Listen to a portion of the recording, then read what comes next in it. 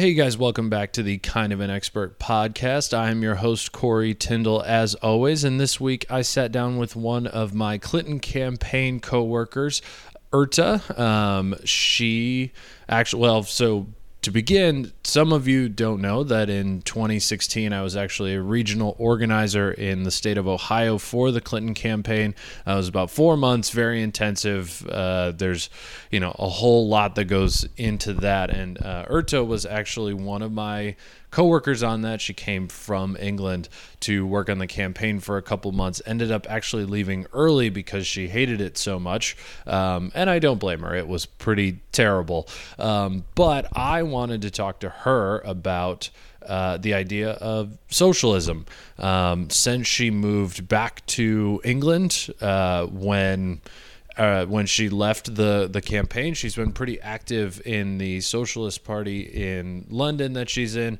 So I really wanted to get her thoughts, less around like what socialism is and more about how she kind of thinks about socialism, how she kind of got to the conclusion that socialism is the way to go in terms of an economic system. I will say that personally, I am not a socialist. If you would like to hear my economic views, go listen to episode, I believe, 24 or 25 called The New Gilded Age, where I talk about this concept that I'm calling pendulum economics, where we essentially, it boils down to, my belief is that in certain times we need to enact more socialist policies, and then as those start to have downsides, which they inevitably will, we need to swing back the other way towards more conservative policies, and it keeps swinging back and forth for the history of America. So this wasn't really made to try and change anyone's mind. It was really kind of supposed to be a way that you can get in the head of someone who believes in socialism and start to understand them. So I think you guys will enjoy it. Please like, subscribe, share with friends, and enjoy the episode.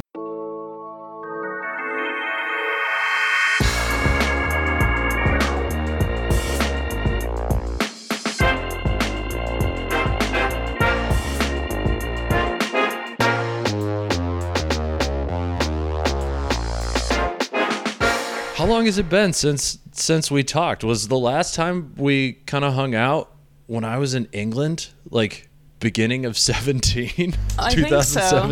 Yeah, that must be right. Yeah. And then I got stranded at the Heathrow airport. That's right. You missed your flight to Norway or your flight back? No, I missed my flight home because I didn't realize that you guys had 3 airports in London. And it was I was flying back out of a different airport than what I flew in at. And when I checked the time for the airport I thought it was, just the time of the flight, it was like 1 minute difference. And I was like, oh, that's a weird typo. And so I went back to the airport I came in on and then waited around for a little bit and then decided to check in. And they were like, oh, yeah, you can't get on this flight. Like, this is the wrong place to be. And, yeah, I've actually done that before as well. I did it once in Sweden, in Gothenburg, and it didn't occur to me that there could be 2 airports. But to be fair to me, Gothenburg is a much smaller town than London, so it's much more reasonable to assume there would only be 1 airport. Right. It's not that I only thought there was 1. I thought there was 2 because I flew into one and then I flew to Norway with another one and came back, and I was like, well, there's no way there's 3, right? And I was wrong, and it cost me $1,200 extra. Well, you live and you learn. Yeah, there's worse mistakes that could have been made. That was exactly my thinking, is like, wow, all right, so I'm definitely gonna check every single boarding pass very closely now. And like, could you imagine if I was like 35 or 40 and had like an entire family with me that had to go through that?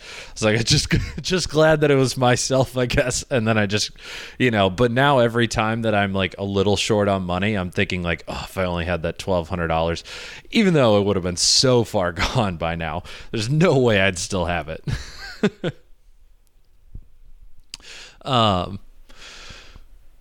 So that was, I guess, for the audience's sake, So let's go through the timeline of how we actually know each other, because I think it's interesting, because I know some of the people listening know that I used to work on the Clinton campaign, and then you came from England to also work on the campaign, right? Had you like just graduated university? I always forget why you picked to come to Ohio when you did. Yeah, so I went to university in Edinburgh in Scotland, and then after I graduated, I did a year working full-time for my students' union as a sort of elected student union officer. And then right when the campaign was starting in 2016, I found myself a bit at a loose end, without a job, and just got put in touch with someone and had an interview over Skype, and I got on a plane and flew out the next day. Picked up my parents' car and drove across the country. It was a strange time. Yeah, I mean, to say the least, that was a strange time, I think, for everybody. So, yeah, we pretty much had kind of the same thing. It was like, oh, shit, I need a job. All right, well, I guess I'll do that. Like, I also knew somebody who was working in a different part of the state. So I was like, oh, okay, yeah, sure, why not? We'll do that. And then I wish, like, when you were interviewing, did they tell you that it was going to be 110 hours a week? Because they definitely didn't. If they did... And that was tell me that either. That was part of the reason that I ended up leaving the campaign early. I mean, I was never a big supporter of Hillary Clinton anyway. Right. At the time, I was a supporter of Bernie Sanders, and I found the campaign a pretty demoralizing experience. And I got offered a job then back in London, and so I ended up leaving early, and one of the reasons was just the absolutely inhumane working environment that it was. We weren't told that for 3 months we would not be allowed to have a single day off, or I think it was that you would be allowed to have 1 day off during that entire time. It was like, right, like 1 day off, and it was like, you better be back in the office by 8 a.m. the next day. So like your 1 day off is truly for sitting at home and doing nothing so that you don't blow your brains out. Yeah, and I just found that to be, actually deeply sort of contradictory to the progressive values that we were supposed to be working for and towards. But also I just found the entire campaign to be extremely apolitical, and not at all concerned with really actually convincing people of any kind of politics, but really just, recording data. And I didn't feel really part of a political experience. And I mean, my politics was always more left-wing than that anyway, and since then has come much more to the left. And it's partly why I've stayed in the UK and really built a political home for myself here as well. Yeah, no, I definitely want to get into that, but I think we could also shed some light on what we mean by working situation. So it was like 110 hours a week, and they did kind of quote unquote pay for us to live, but it was really just we were staying at a volunteer's, I was in this old lady's old computer room that she set up a bed in, and that was it. And then I don't know if you actually heard this, but one of the staffers in Pennsylvania decided to sue the campaign because with the amount of hours that we were working, we were being paid, but hourly it would have equated to $4 an hour, which you still, even if someone's salary, you can't pay them under the federal minimum wage, which is only $7 an hour. So it's pretty pathetic as it is. Yeah, absolutely. I mean, I remember, so I was told when I took the job that it would include housing, obviously, because you're expected to move to a completely different part of the country and only be there for 3 months, so you're not expected to find your own housing. But obviously I was coming over from the UK, and it was a huge kind of culture and life shock for me anyway. Yeah. And I was told that there would be housing. And so I remember, on the day before or a couple of days before I drove out, ringing up our regional organizer or whatever that role is called. And asking, where should I go? What's the address where I'll be staying? And he was like, well, I don't know yet. And so I got in a car and drove for 12 hours without knowing if I'd have a place to stay at the end of it. And as it turns out, I didn't. I spent the first few days couch surfing. I mean, I don't know, thinking back, maybe I should have been prepared for it, or in a sense, maybe if it was a cause that I was actually kind of more really invested in, then maybe I would have been more prepared to deal with those kinds of circumstances. But I found it, just totally unacceptable from a personal support perspective. Yeah, it was pretty tough. Like, didn't you stay on his couch for a night or two? Like, where did you even stay? I stayed at the houses of different volunteers, but it wasn't coordinated in any way. So basically at the end of each day I'd kind of walk around the office and ask people where I could sleep, and usually end up on someone's couch. I'm kind of surprised you just didn't end up in your car for a night or two. Yeah, well, I was glad I at least had a car, because that at least gives you a sort of base and a bit of a sense that you have some control over your life. Yeah, that was pretty poorly. I literally had the same thing. That was like day number 1 or 2. I kept going up to our regional organizing director, Christian, and just because you showed up, I think, 2 weeks after I did, or 3 weeks, where there was a big get together in Columbus, and then we got spread out. But while we were in Columbus, I think I asked him 4 or 5 times where I was staying, and he never knew, and he got so mad at me because I just wouldn't leave him alone. And then he kind of made me feel like I was crazy for wanting to know where I was going to be living for 3 months. Yeah. And every time I'd think about it, I'd be like, wait, no, this is a completely reasonable ask. I have no idea where I'm going, and I still had to stay with some random person for 2 days before I got put in. I lived with this old former state senator for those 3 months.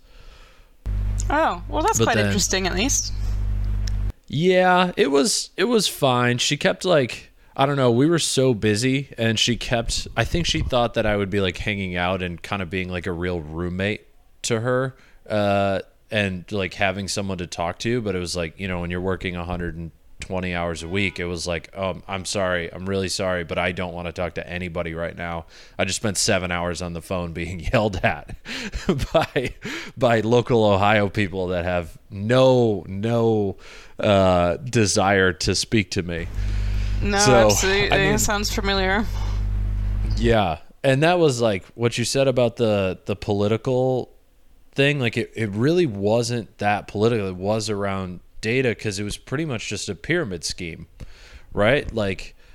We would just call people to get volunteers so that they could call more people to get volunteers so they could call more people. And it was just what's the end goal here? We're not convincing anyone to vote for Hillary. We're just seeing who they're going to vote for and then asking if they want to make some calls. So it's the only 4 days I think of that campaign that mattered were the last 4, and that campaign really botched it. So I don't blame you for leaving, is what I'm saying. Well, yeah. No, I mean, I look back and I think I made the right decision, but I think, that way of working is inherent to the kind of machine politics that goes on in the US, because the Democratic Party is not a party that's in any way actually based on the grassroots. Right. And, I would say that it doesn't even represent the interests of working people. It is, despite the fact that it, professes more liberal values and policy solutions, I think, fundamentally it is still a party that essentially is completely tied to corporate interests, and therefore it doesn't actually rely on any kind of real grassroots politics of convincing people of its ideas, because it doesn't actually need those people for anything. All it needs them for is to turn out and vote on election day. And the vast majority of that work is done through mass media outlets anyway, and, you know, the debates and big money advertising and getting the message out there. It doesn't actually need people to be organized at a local level and doing anything political, and therefore it has no incentive to actually talk to people or organize people outside of election time. Yeah, and that's kind of the benefit that they have of just having so many wealthy donors, right? Like, it's kind of, they're in a situation where they just barely need some grassroots people to like remind people it's election day. But yeah, other than that, they're going to get most of their money from, I think Joe Biden got more money from Wall Street than Trump did in this election, which is exactly what you're talking about, right? Absolutely. So do you really think that there's any difference between kind of the Republican and Democratic Party at their core in the United States? And I understand you're in England now, but you pay attention to this stuff pretty closely still, I think. Like, do you really think that they would flip sides, or there's any real like core of people that actually want to help the lower class in the United States, or it's just kind of like, you know, Bernie Sanders was kind of the only real person, and even him to an extent. I don't know. What are your thoughts on that? Well, clearly there is a difference between them, because they have different policy proposals, and I wouldn't want to imply that, you know, it just literally doesn't matter whether Joe Biden or Donald Trump gets elected, because clearly the level of brutality with which, for example, you know, anti-migrant policies have been pursued over the course of this presidency, the particularly aggressive stance that's been pursued towards China and the trade war that's been pursued, the kind of virulent right populism that's encouraged the growth of the far right, and, you know, the attacks on the Black Lives Matter protesters. All of these things have been exacerbated by Donald Trump, and to some extent, certainly, you know, Joe Biden has a different, more liberal base, and therefore would take a more different, more liberal approach to some of these things. But what I would say is that I don't think that either of the two main parties, and certainly not the Democrats, none of that will be a solution to any of those problems. They can't offer anything that fundamentally solves those social problems, because they're fundamentally committed to propping up a social system which is based on inequality and exploitation. And that's where, you know, the point about the corporate interests comes in, and the kind of electoralist bourgeois party that it is. And so I would say that in terms of its function and its structure, and the interests it represents, I don't think that there is a fundamental difference between the Democratic and the Republican parties.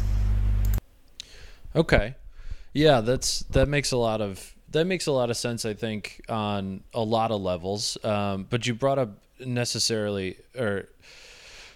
idea of like corporate interests, and this is kind of like coming up now, where you see kind of these corporate billionaires starting to call for things like higher taxes or more regulation or something along those lines. Do you think that there's any kind of political interest for these corporations to kind of take a step back and move towards a more liberal democracy, or is it really just kind of like they're going to move a little bit and they're going to move just enough, and then it's never actually going to be fixed?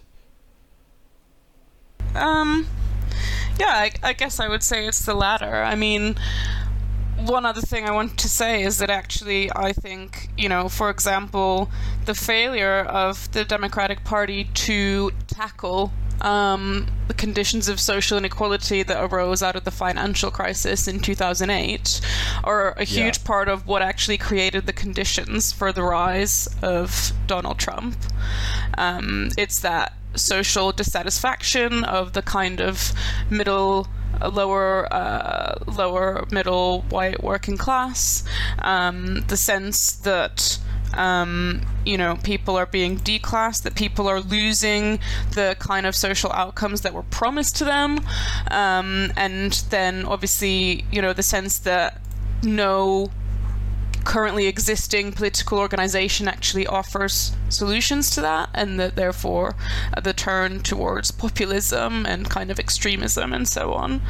And I think that that exposes the fact that actually the democratic alternative isn't really an alternative, and that the only thing that could offer that alternative that could actually lead people out of those kind of extremist and reactionary conclusions about what is causing all these, social ills and so on, is actually a real working class party that can actually explain why these economic crises happen, explain that it's inherent to the kind of social system we live in, and that it's capitalism and the drive towards profit that causes these things, and that those are the things that need to be overcome in order to solve them.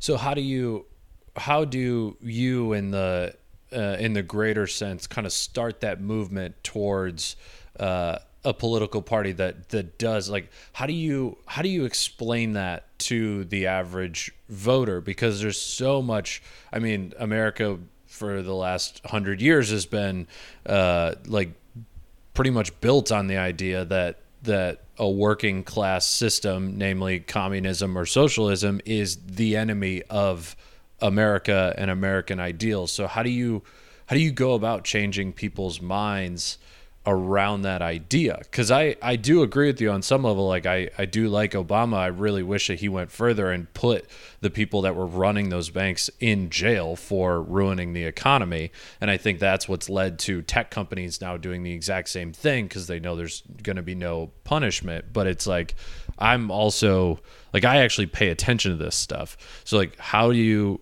when someone doesn't really pay attention, they just live their life until October 20th, when suddenly the next 2 weeks are about politics, how do you kind of get it in their head, like, hey, the system is against you right now. Like, this is a bigger project than what you think it is. Yeah, I don't think there are any shortcuts. What you need is patient and persistent organizing. You can start doing that work in various ways. You can start doing it within community campaigns. You can start doing it within trade unions. You can start doing it within left organizations like the DSA, for example, which are already debating a lot of these questions themselves anyway. The nature and character of the Democratic Party, and support for Biden, and potentially the need for a new working class party, and so on. But you also need to give people a reason to get involved. You need to create political structures which actually fight for working class interests, rather than pursuing a strategy of compromise. And it's not going to start through a top-down, mass media campaign. It's going to start with people organizing themselves in the workplaces, and in communities, and actually, debating these ideas and coming to understand them, and then building up that organization from the ground up. Gotcha. So I guess, where do you see like the difference in what you're talking about compared to like the Tea Party in 2008 through 2016, essentially getting Donald Trump elected? Because it feels like that's kind of what they did, right? Or do you not know too much about like what happened with the Tea Party? I remember it being in the news, yeah. So it was like a grassroots, like, right-wing movement as opposed to a grassroots left-wing movement. Like, how do you kind of steer people in the direction of more of a left-wing movement that's not built around like, the idea of hating immigrants and the idea of, hands off government, like let people do whatever they want to do. Cause I mean, we've seen 100 times that doesn't work. So it's like, how do you kind of convince someone, no, like organization is the way to go, not more, I want to put freedom in quotes, but we're on an audio medium, so it's like kind of hard to do. Well, I think that you have to just create ways of reaching people with explanations for the injustice and inequality in society, which are much more capable of coherently and systemically explaining those inequalities, and show people that a movement of workers united is much more powerful to actually, make gains in social conditions against the bosses than it is to be divided and blame each other. I mean, like I said, I don't think there is a shortcut. Yeah, that makes sense. So let's kind of like walk this through. So let's say that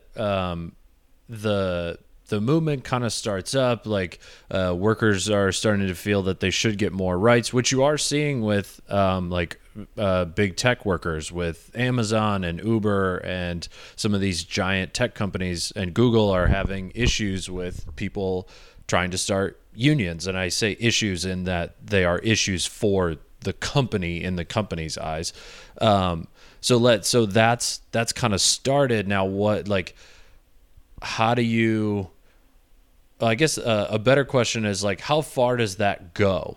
Like in your mind, where is kind of the sweet spot of a corporate hierarchy or social hierarchy, or is there no social hierarchy in what you're talking about? Can you rephrase the question? Yeah. So like, for instance, CEO's pay right now is on average like 34, 35 times what their average worker is. And so when you've got that kind of wealth inequality, a lot of people I think would agree, like that's too great. Like no one person is that much more important than the rest of the people there. So one way to kind of combat that is through unions and being able to like broker with the company how much, what that ratio should be. So in your mind and kind of like with this movement, how far does the movement go there? Like, is this more of just kind of, is this like a democratic socialist idea that you're talking about where it's, it's 20 times or 15 times for the CEO's pay? Or are you kind of the belief that like everyone should essentially be paid almost the same for the work that they do? And then also how do you kind of come to that conclusion in your mind? Like what's your thought process around that? Well, I think it's maybe useful to come back a little bit to a conversation about what kind of socialism actually is, and how I conceive of it. Then I think that will kind of follow from that. So when I speak about socialism, I use it in the Marxist tradition, by which I mean a global society which is egalitarian and whose economic system is socially owned and integrated globally according to a plan, which is the result of democratic decision-making throughout society.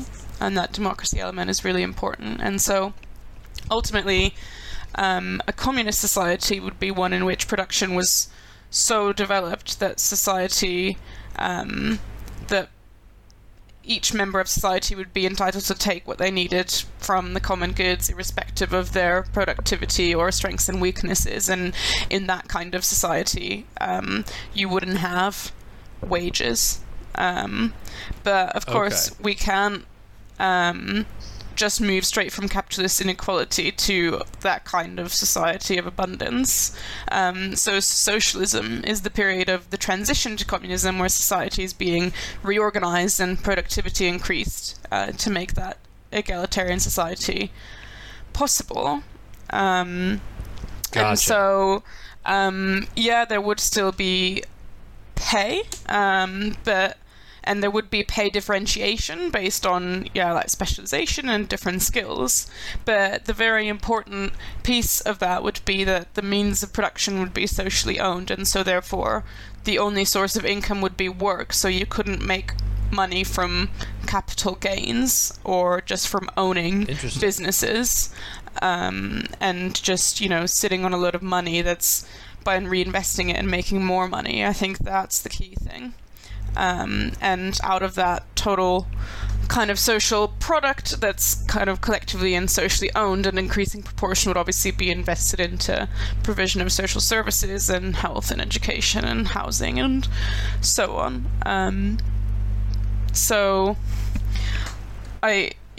I hope that's helpful. And I think when you're talking about kind of trade union politics, like what you were saying, then I think we have to bring it back to the idea of actually moving beyond the capitalist system, because what trade union politics does is that it fights to increase workers' share of production. It fights for higher wages, and in doing so to eat into a portion of capitalist profits and bring that back into wages. But capitalism is that's the very core of capitalism, is that it's a system that generates profits, and right. The reason that it's a fundamentally unjust system is that once bosses have invested their money into materials, machinery, and manpower, they then sell the resulting products for more than they laid out in the first place. So workers are always getting ripped off. And understanding that is at the very core of Marxism and socialism, is that no matter how hard workers fight to increase their wages, as long as they're fighting within the existing system, they're just fighting the worst effects of the system, and it's like going to be a perpetual guerrilla war that never ends. So I think we also have to talk about, in addition to fighting those kind of economic struggles to improve pay and wages and working conditions, we also actually have to talk about the political struggle for fighting for a new kind of social system altogether, which would require, kind of destroying the state as it currently exists and creating a new kind of democracy and a new kind of system of allocating the wealth across society. Interesting. So do you think that type of change could happen on a gradual basis, or do you think it really is going to take like a full fundamental shift in how people vote? Or how people see themselves fitting into the country? So I think it's I think it would take a completely different form of democracy. And I think this is one of the big debates within socialism today. Obviously, the idea of socialism is becoming more and more popular, but people mean different things when they talk about socialism. So A lot of people think socialism is just getting a government elected which will kind of alleviate the worst effects of inequality, but invest in social services and create a stronger social safety net, and in a sense, act out of a sense of moral conscience in trying to tackle social problems like climate change and poverty and so on. But I think that kind of strategy rests on 3 points. First, the idea that what's wrong with capitalism is how it distributes the wealth that it creates.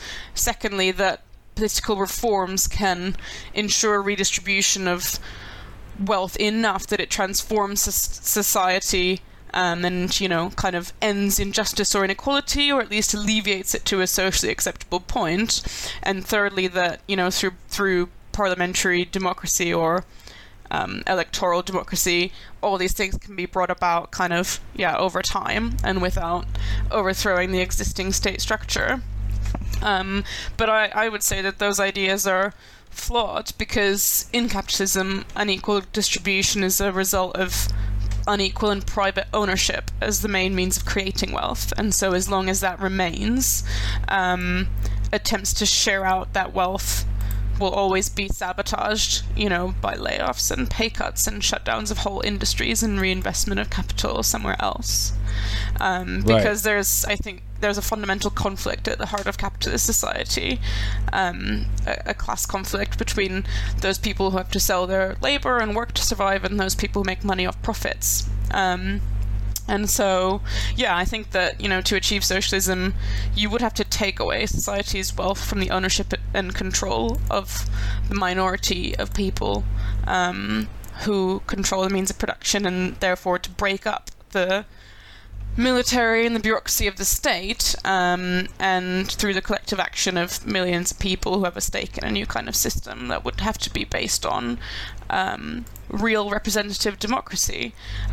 So, assemblies of delegates elected in workplaces and local areas, obviously, a kind of nesting system of local areas feeding up into states and regions and so on. But the important thing is that those delegates would be subject to recall if their actions were kind of unacceptable to the people who elected them, and therefore it would be a genuine democracy that was based on the will of the people, and not just kind of signing over administration of the state to an actually unaccountable body of bureaucrats and politicians. Yeah, well, that was kind of the big thing that Trump ran on in 2016 was, quote, draining the swamp. Because it really is, what you said is essentially, like, on paper, what we have here in America. It's, the representative that there's a reason they have to run every 2 years, and it creates a shorter leash for them. But we've gotten to the point politically where it's just accepted that, with Citizens United, as soon as you get elected to Congress, you are now part of the political bureaucracy. Like you have to take money from these different lobbyists, otherwise the Democratic Party, which is mainly just a way for them to make money, is going to funnel money into someone else and try and get you unelected. So I guess where this kind of starts in my mind, and I'm curious if you agree, is campaign finance reform.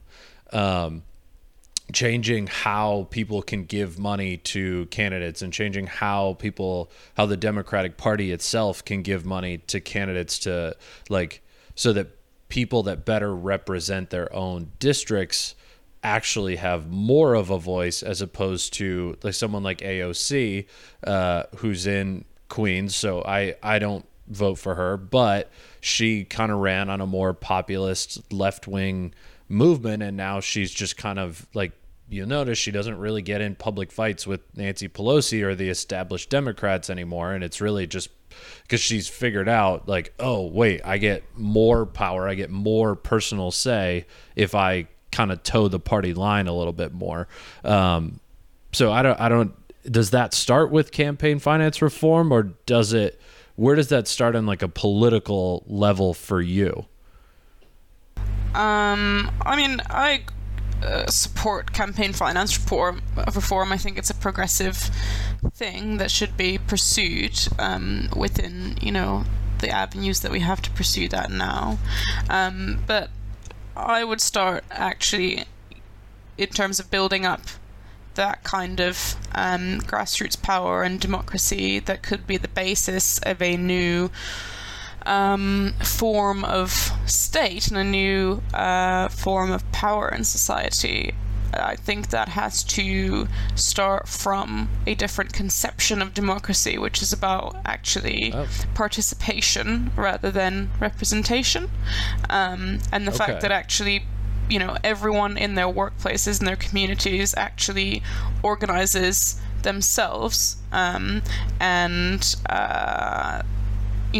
assesses the community's needs and draws up plans and budgets for how to fulfill those, and then it elects delegates upwards to discuss those things, at a higher level, and so on. But then that the community is always connected directly to the mechanisms of decision making, and then it actually represents working class interests. And so I would say that it has to start from organization, again, from the bottom up in the same way.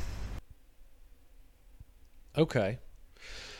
Yeah, I think that makes sense. I think there's other I actually, now that you say that, I agree with what you're saying. I think the campaign finance reform would come with the organization that you're talking about, correct? Yeah, absolutely. Of course. Yeah. Because those organizations would create their own rules about how people should be elected, and fundamental to that would be things like immediate recall for people, also making sure that representatives don't earn more than the average wages of the people that they represent, to kind of prevent careerism and a differentiation of a political class and things like that. I think the concept of democracy is something that of course we're taught that what we have is democracy, but in many ways I think the kind of representative electoral democracy that we have is a structure that serves to actually occlude the real form of state power and whose interests that it serves. Interesting. Okay. Cool. Well, so I also wanted to change topics a little bit here and get into kind of the common thing that you hear, at least from the right in the United States, and I do want to get into like where England is with all of this kind of stuff as well eventually. But it's the thing that you hear here is that socialism stifles innovation. Like that's kind of the big pushback. Like capitalism creates innovation, socialism stifles it. If that happens, it'll be great for 10 years where the government's giving all of us money, but then all of a sudden nobody's going to want to work and nobody's going to want to come up with new ideas. Like I personally don't believe that, but I'm interested to hear your thoughts on kind of a rebuttal for that ideology. Well, I guess I would say that kind of idea is based on just transplanting a new kind of wage structure and structure of ownership onto the kind of understanding of work and ourselves that we have today. And Marxism has this idea of alienation, that people are actually removed from the things they produce with their own labor, and therefore they have no kind of personal interest or incentive to perform that work. But in a socialist society, labor is freed.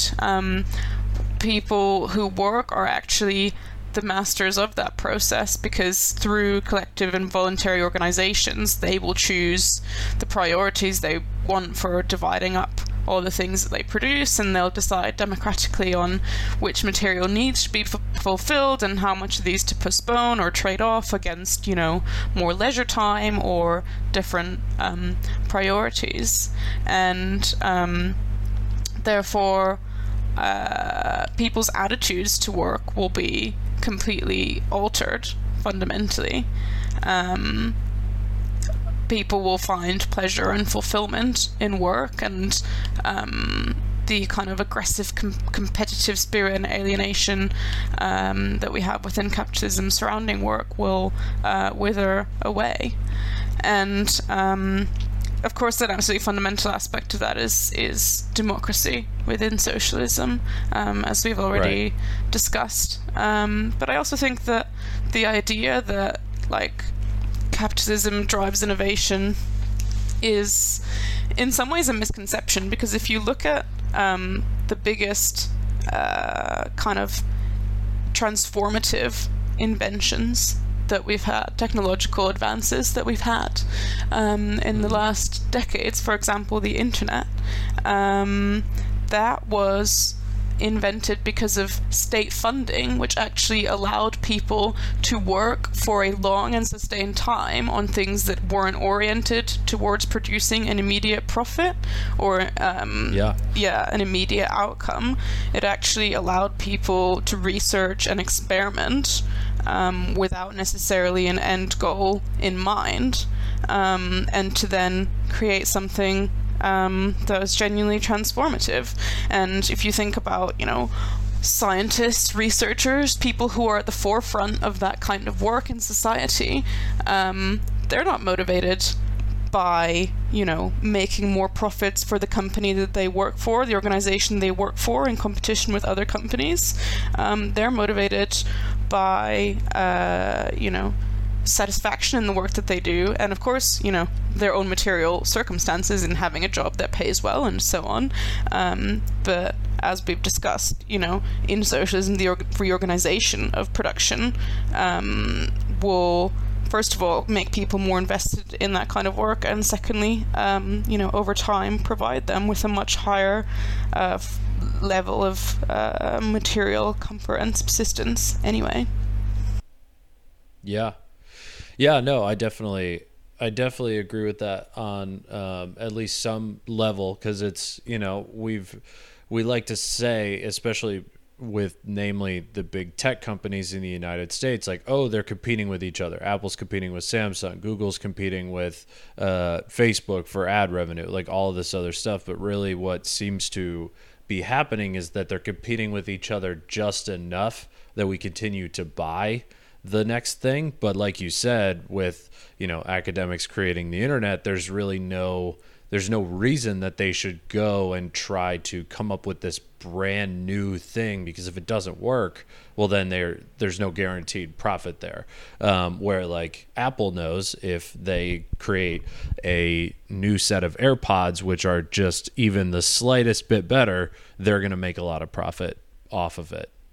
Is that kind of in line with what you're saying? Yeah, it is. And also, I would add to that we shouldn't also forget the capacity of capitalist competition and, based on profit, to actually hold back the use of technologies that are already developed for socially progressive purposes. For example, on climate change. I mean, we have the technology to turn every single car in the world into an electric car. We have advanced technologies in solar and in clean production processes which exist, which could completely transform the way that we use natural resources. But of course, without a way to actually rationally plan that transition across all of society, when you leave individual companies to compete with each other over profit, then you don't have an incentive to have that long-term transition. You don't have any really authority that can coerce them into doing that. And in fact, a lot of these technologies are deliberately held back so as not to undermine their immediate profit model.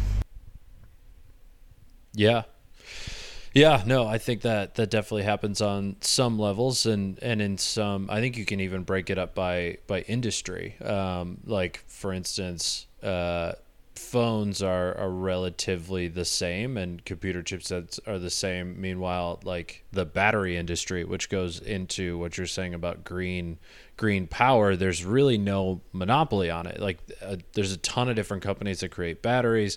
Elon Musk is now trying to create batteries, and then there was a new technology that just came out, which they're starting to test, where this company figured out that if you take nuclear waste and then compress it down into a diamond, you could store years, like literally tens of thousands of years of power in that battery. Like they were talking about powering a satellite for 13,000 years because of this like crazy innovation. But again, this is a company that had like a crazy idea.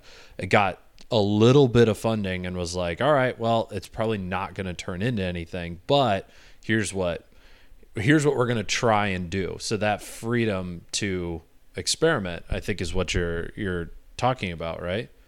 So yeah, I think that is right, but it's also about the need to integrate these technologies across society in a social plan. So if we just look at kind of each privately owned industry in separation, so for example, let's talk about climate change. If we look at solar, wind, cars, buses, energy generation, if we look at all those things as discrete puzzles, which, if we just throw enough sort of state cash and subsidies at them, we can encourage them to develop green technologies, and a green economy will sort of emerge from that.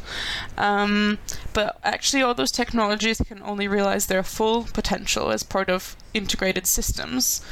So the electricity sources need to be coordinated not just with each other, but with gas and heat and transport systems. And if all of these are owned by private companies, then again, profits will be put before climate and social justice kind of imperatives.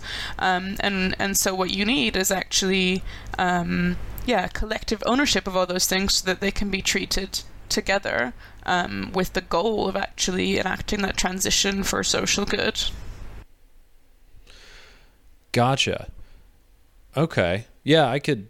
Yeah. I definitely see how that could be put together and lead to that. So I guess on the staying on the technology portion of this, do you think overall gains in technology ultimately lead to a more socialist society? Or because the internet has kind of done that. It's kind of it's on the one hand, it's divided the world into, I think, two separate parties, where people who are hearing that immigrants are the problem on the internet are thinking immigrants are the problem. And then there's also now this, rise of a more left-wing movement with Bernie Sanders and AOC and all those other people. Do you think ultimately technology will get to the point where we have to move in a socialist direction because robots are taking our jobs, or the common trope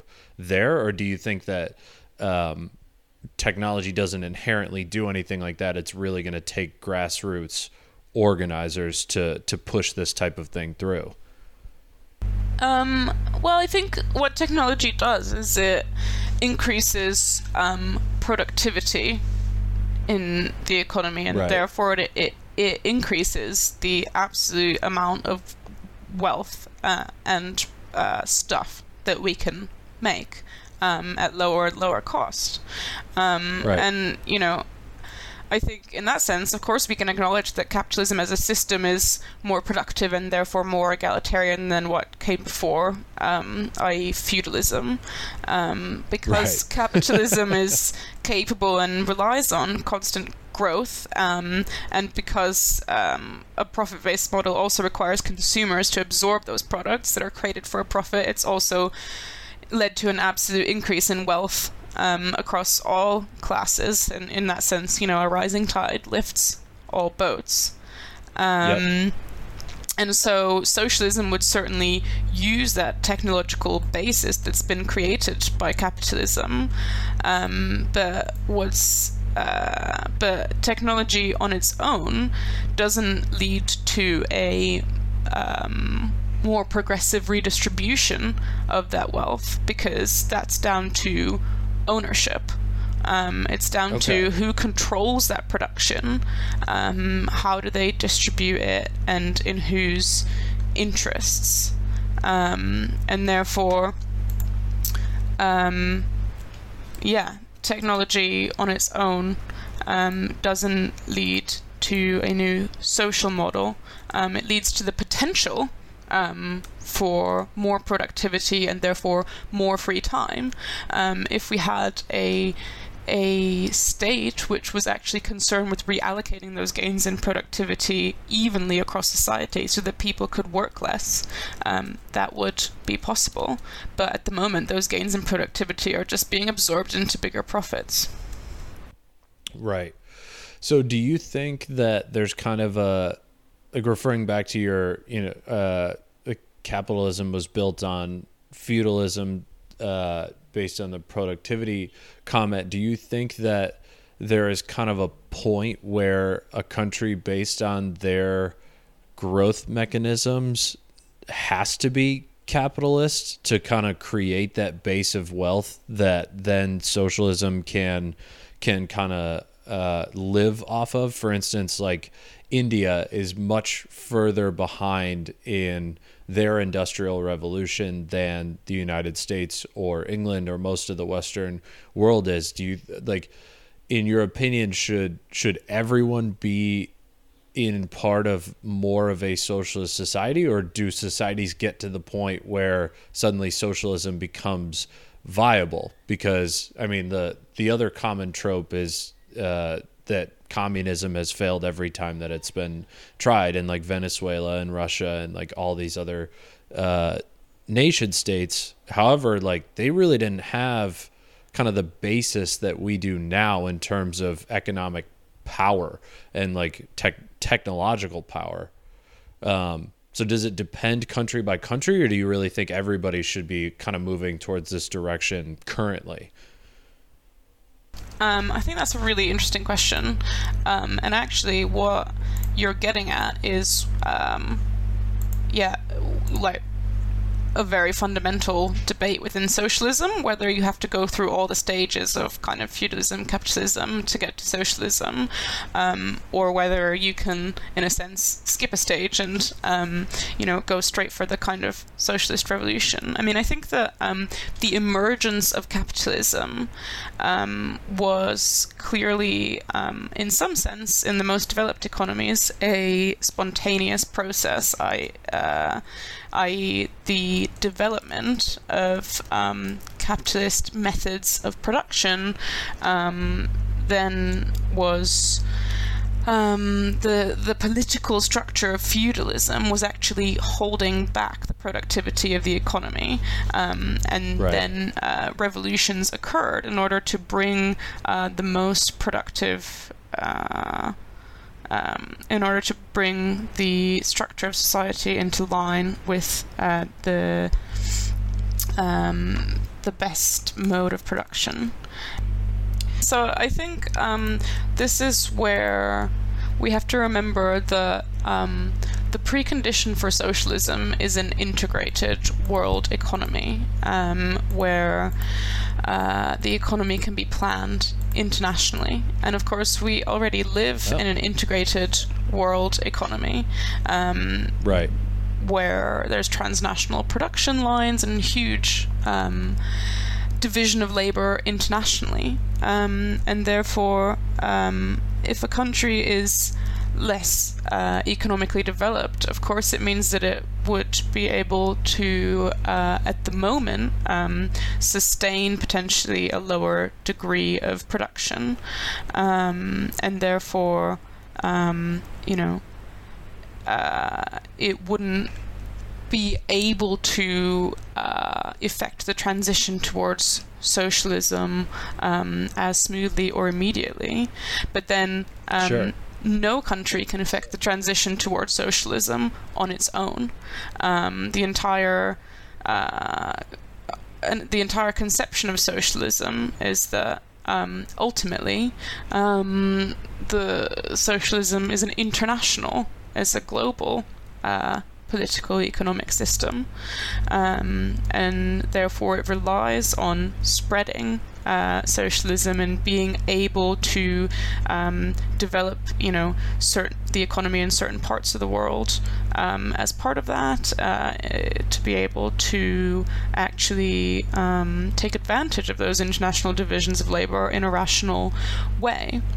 And therefore, I think we should always, that kind of technological basis for socialism already exists across the world. It's just that the political and governance structures are holding it back from its true potential. And so I think we should always raise a socialist program in every struggle, regardless of the level of economic development in the country, on the basis that the program is an international one. Okay. But I think it's a very interesting question. I mean, this is this actually what you were getting at, the kind of is the fundamental, the core of the debate between Stalinism and Trotskyism, or a more democratic form of Marxism. So there's definitely a lot to get into there. And I mean, you mentioned the example of Russia and its lack of economic development, which ultimately hampered or left it unable to develop its production. Okay, never mind. Scratch this bit. Sorry. No, that's all right. I'm getting tired.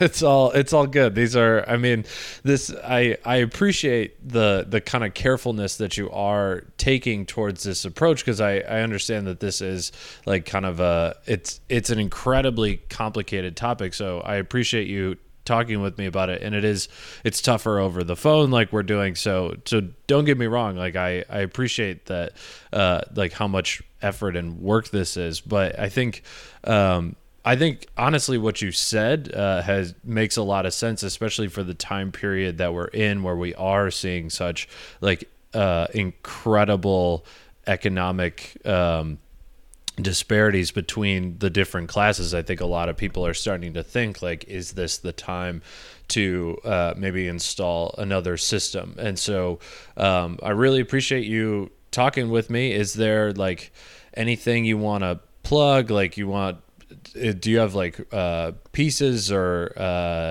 work that you want people to kind of look for to kind of help with this type of thinking, or anything that you recommend to them if they want to learn more about this kind of stuff?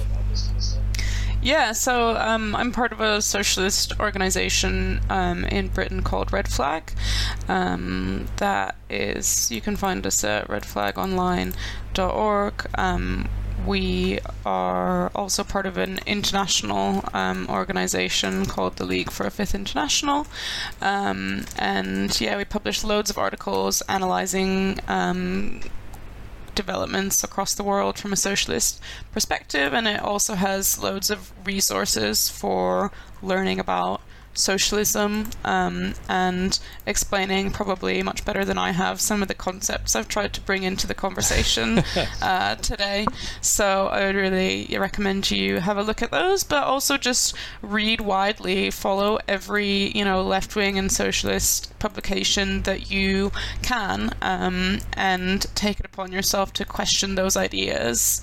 Go back to the classics as well. I mean, reading Marx's Capital was an absolutely life-changing experience for me, and so I mean, if you really want to, I think, understand the core of exploitation and inequality and the way the capitalist system works, I think you really have to read that text. But obviously I know it's an intimidating one, so there's loads of resources out there that explain some of those core concepts in a more accessible way as well. Yeah, awesome. Well, thank you again for doing this. We'll have to talk soon. All right, thanks so much for having me.